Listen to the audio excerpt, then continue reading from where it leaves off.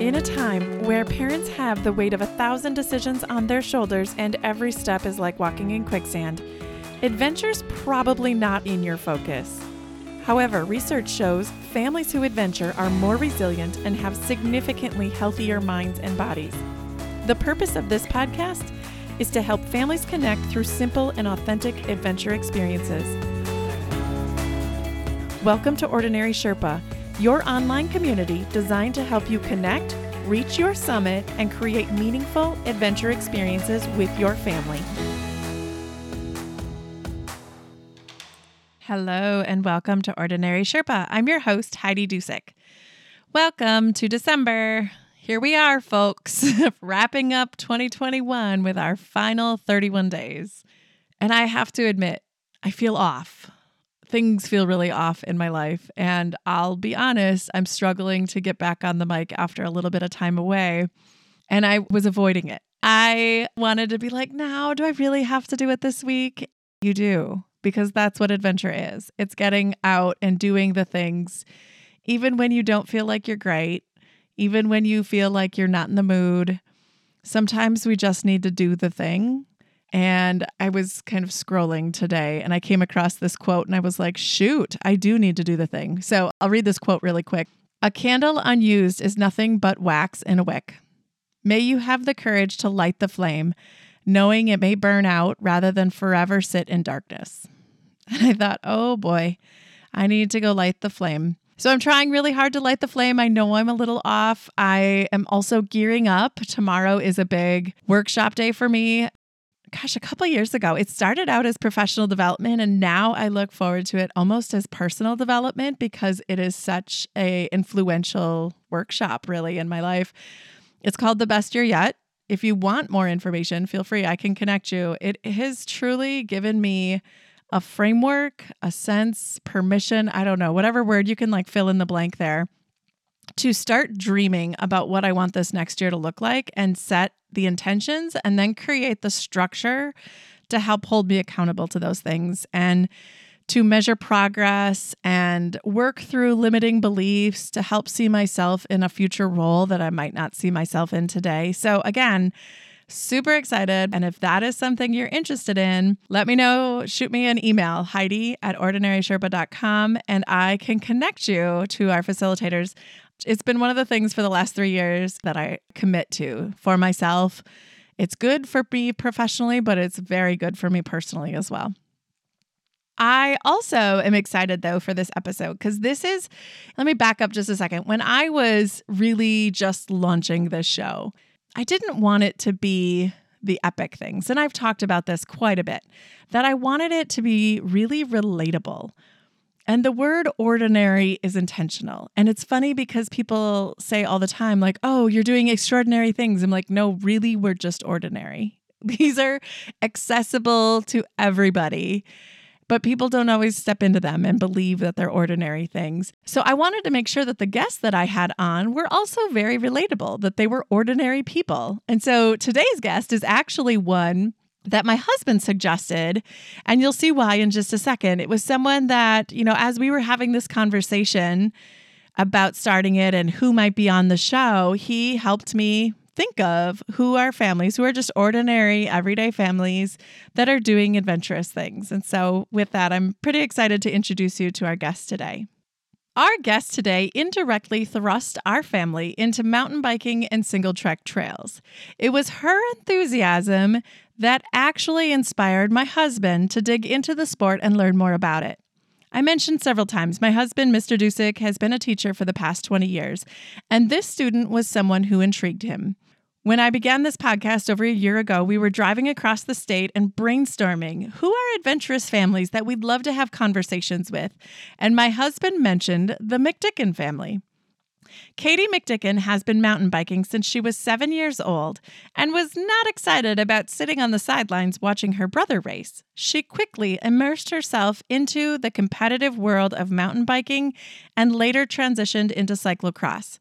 Today, she is a sophomore at Marian University in Indiana, where she competes on the cyclocross team and studies mechanical engineering and mathematics. Katie McDicken, I am so excited to have this conversation today. Welcome to Ordinary Sherpa. Thank you so much for having me.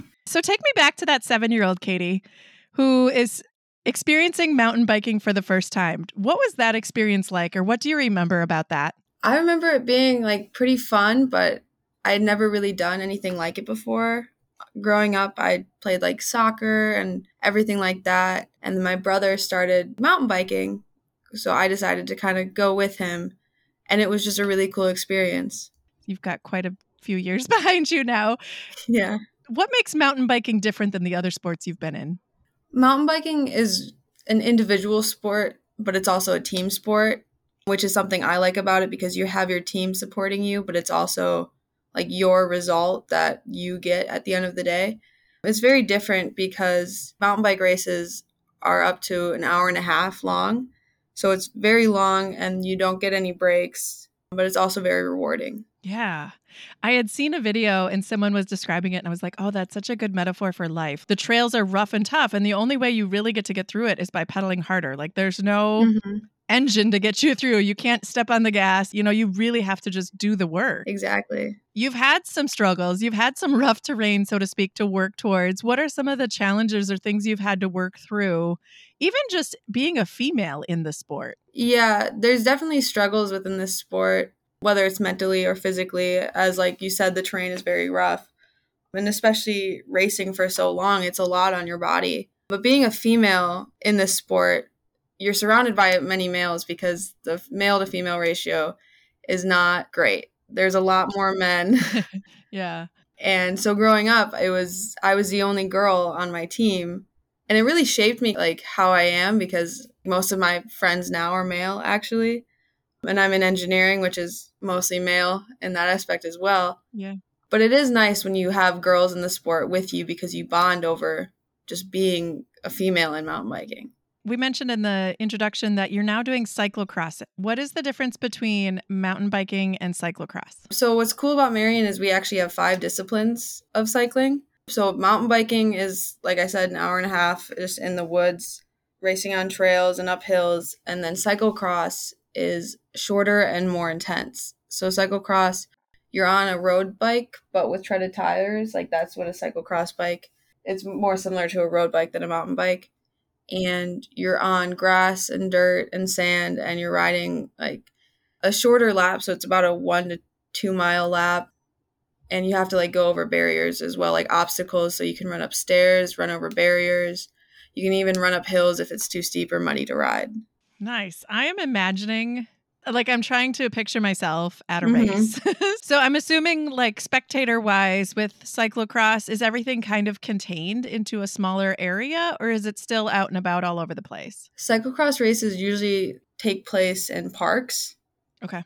So it's much more confined to a smaller space than mountain biking because you can be out for a lap for like 30 to 45 minutes where you'll only see like riders once, where in cyclocross you can see them a bunch of times. Okay. Yeah. We were at a dirt biking event and I remember watching. So I think we were watching like a 6 and an 8-year-old on dirt bikes. And I was just like, you just like let them go off into the woods, huh? Like it is. And I suppose that's probably how mountain biking is in comparison to cyclocross. You would just kind of send them off on the trails through the woods, like you said, with mountain biking, whereas cyclocross, it's a little bit more visible. Yes, cyclocross is a lot more visible. And like when I first started mountain biking, my mom was a lot more nervous for me to start racing than my dad was because I started racing when I was 8 years old. So she would kind of just see me at the start line, like wish me luck, and then I would be gone in the woods for an hour and I'd somehow come back. Yeah. I mean, I'm sure, I'm thinking now as your mom, right? There's so many things that could happen. Yeah. Did you ever fall or get hurt or have any injuries or anything like that along the way? Yeah, along like the past 12 years, I've definitely fallen off my bike many times. One of the most, like the worst injuries, I guess, is when I fractured my elbow. And how long of a recovery was that? Or what does that look like when you're out in the woods? Like, are there people there to help you? Well, I was at a junior mountain bike camp when it happened. So I was with a group of people. There's jumps in the trail and someone had fallen in front of me. So someone was at the top of the jump yelling at us to stop. And I slammed my brakes and my bike stopped, but I did not. So I continued over the jump and actually landed on top of the kid that fell before me. So thankfully I had like my brother was there and I had a couple teammates there to make sure I was okay. Are your parents into this? How did you? I'm just thinking too. Your family's got to be pretty well versed or like mountain biking to have stuck with it for this long. Did your parents mountain bike along the way? Is that kind of what got you into it, or was it really just your brother's interest? Yeah, most people assume that my parents started mountain biking and that's why I got into it because that's like the natural way, I guess. But my brother's friend in middle school, like his dad was into biking, so he was biking. And then he told my brother about it. And my brother was like, yeah, like I'll try it. So he went out for a weekend. And of course, as a family, we all went together to go see what it was about. And he really enjoyed it. I mean, at first it was very hard. I think he said he wanted to puke after the first race, but he actually really liked it. So we continued going to the local races. And then since I was there, I kind of hopped into it as well. And after a few years, my dad was like, well, if I'm here and I'm riding, he's like, I might as well start racing too. Right? Exactly. So your mom doesn't race? My mom does not race, but she loves coming to races and cheering us on and taking photos. Yeah. I bet you've got some great photos throughout the years. That's Yes. fun. That's awesome. Here, I'm assuming you travel because of the competitions, but when you do travel, do you take your bike and how does that work? Yeah, so during the summer, I mean, a mountain bike season can look however you want it to be. At first, when I was younger, we stayed mostly locally. Wisconsin has a great mountain bike series called WORS, WORS, and they offer races like all across Wisconsin. So like the most would be like a 3 to 4 hour drive. Mm. And we'll just kind of load the car and put the bikes on the bike rack and travel to those. But I have gone to California and Colorado for races. And I believe one time we flew and we like packaged our bikes in boxes and put them on the plane. But otherwise we drive everywhere. Okay. Interesting. California and Colorado. I'm imagining those are awesome places to bike, huh? They are. They have amazing trails. Yeah. Have you been? How do you find the trails? Do you just go biking now when you travel or do you mostly just do it through competition? We usually travel for racing. Okay. Although we drove out to California or Colorado and on our way back, we decided to hit some local trails. And you can usually ask like a local bike shop or there's this app called Trail Forks and it kind of shows like the local trails and it can help you navigate them as well. And is the biking, you said stop at a local bike shop. We were out in North Dakota, sorry. And I find that those local bike shops are gems. They're little hidden gems of places to go. They're so awesome. And there's just usually such a cool community around it. So I love that you mentioned local bike shops. And what was the name of the app again, you said? Trail Forks. Cool.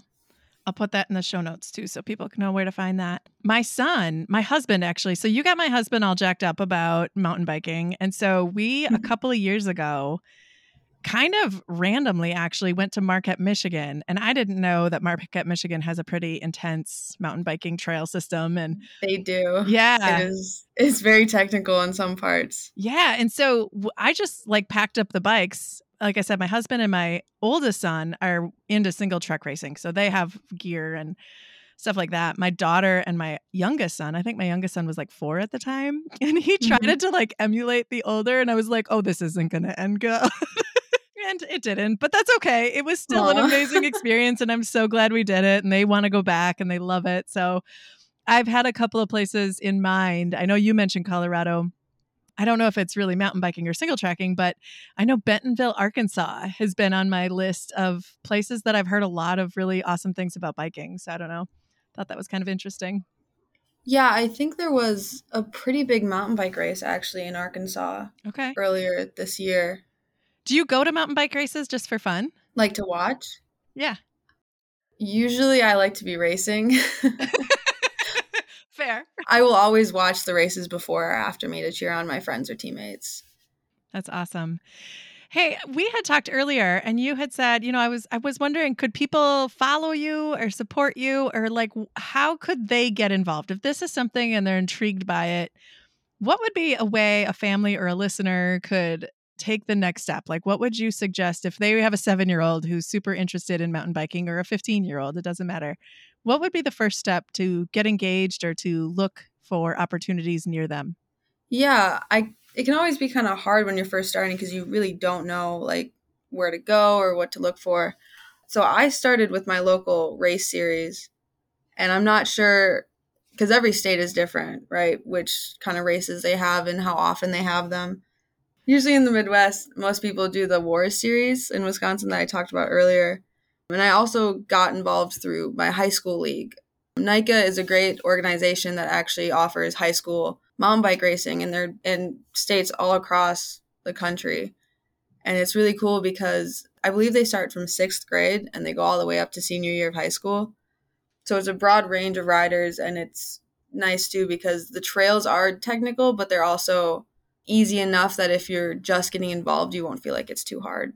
Yeah, you mentioned that and I looked it up. I'm going to put that in the show notes too because I have a feeling we have a couple mountain bikers that are going to emerge from this episode actually. I hope so. Yeah, we were looking into it. My husband's like, "Ooh, there's a local chapter." I'm like, Mhm. great. Yeah. I guess from a funding perspective, is this an expensive sport or how did you kind of afford or fund or how do you continue to support your hobby / habit / adventure lifestyle? Yeah, this can be a very expensive sport.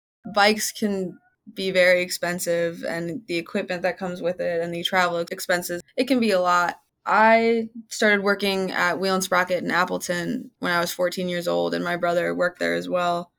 So thankfully, we would be able to get our bikes through our employee discount. And then our parents have supported us in everything else since. And at the college level, I'm assuming a lot of that stuff is helpful. Like they support you in some way, shape, or form as well at the college level. Yeah, so at Marion, I'm on scholarship, not full, but they help out with school a lot. And then our team also pays for travel expenses, food, lodging, race fees, everything. So when we go for race weekend, like we don't have to spend anything. If someone wanted to just watch a race, how could they find the races? Like I'm thinking like a cool one at the college level. Is there a calendar somewhere or a schedule somewhere that people could track? Yeah, so all of cycling in the US is kind of ran by USA Cycling, and their website is great. And actually, we all have to have cycling licenses to race as well. So, like, that's where you get those. But USA Cycling has a calendar, and you can even like look up any type of cycling event and put what state you're in, and it'll show all the events that are coming up. Awesome. Is there anything else that you think listeners should know? Or if someone's interested in mountain biking or has a question, what would you suggest? How could they follow up with you? Yeah, if anyone has like any particular questions, you can reach out to my social media, either Instagram, DM me. That's probably the best way to reach me. I don't really use anything else, or email me as well. Yeah, that's fair. Katie, good luck. When does your season start? Cyclocross started a few weeks ago. I just got done with the mountain bike season here a few weeks ago as well. So Cyclocross Nationals are in Chicago this year. I believe the 4th and 5th of December. I can send you the link from USA Cycling, and it'll have like the event, like venue and everything. Wow. Yeah, so it's going to be a cold one. Very cool. Katie, it's been so much fun. I really appreciate you just jumping on and having a conversation with us and talking about mountain biking and cycling and cyclocross. It's so exciting. I learned a lot just in having the conversation. So thank you so much. Appreciate it. Yeah, thank you so much for having me on. Take care and good luck with your season. Thank you. Thank you, Katie, and for sharing this fun adventure that you are on. We are all rooting for you. Good luck at Nationals. I have 7 key takeaways from this episode. Number 1, mountain biking trails are a good metaphor for life. The trail is rocky and rutted, and the only way you get through it is to pedal harder. Sometimes you just need to do the work and grind through the rough terrain. Number 2, sometimes we bond through our differences. As Katie mentioned, since there are very few females in mountain biking, the shared experience of purely being a female mountain biker is one that's worth bonding over. Katie also shared that through biking and engineering, most of her friends today are guys. Number 3, moms, sometimes the greatest adventure is allowing our kids to try something that scares us. I'm only emulating what I was feeling as she talked through her experience getting on a bike and going off into the woods for about an hour and a half. Number 4, Not all of our kids' adventures and passions will be driven by parents' experiences. In the McDicken family, the roles were reversed, and the kids inspired the dad to race.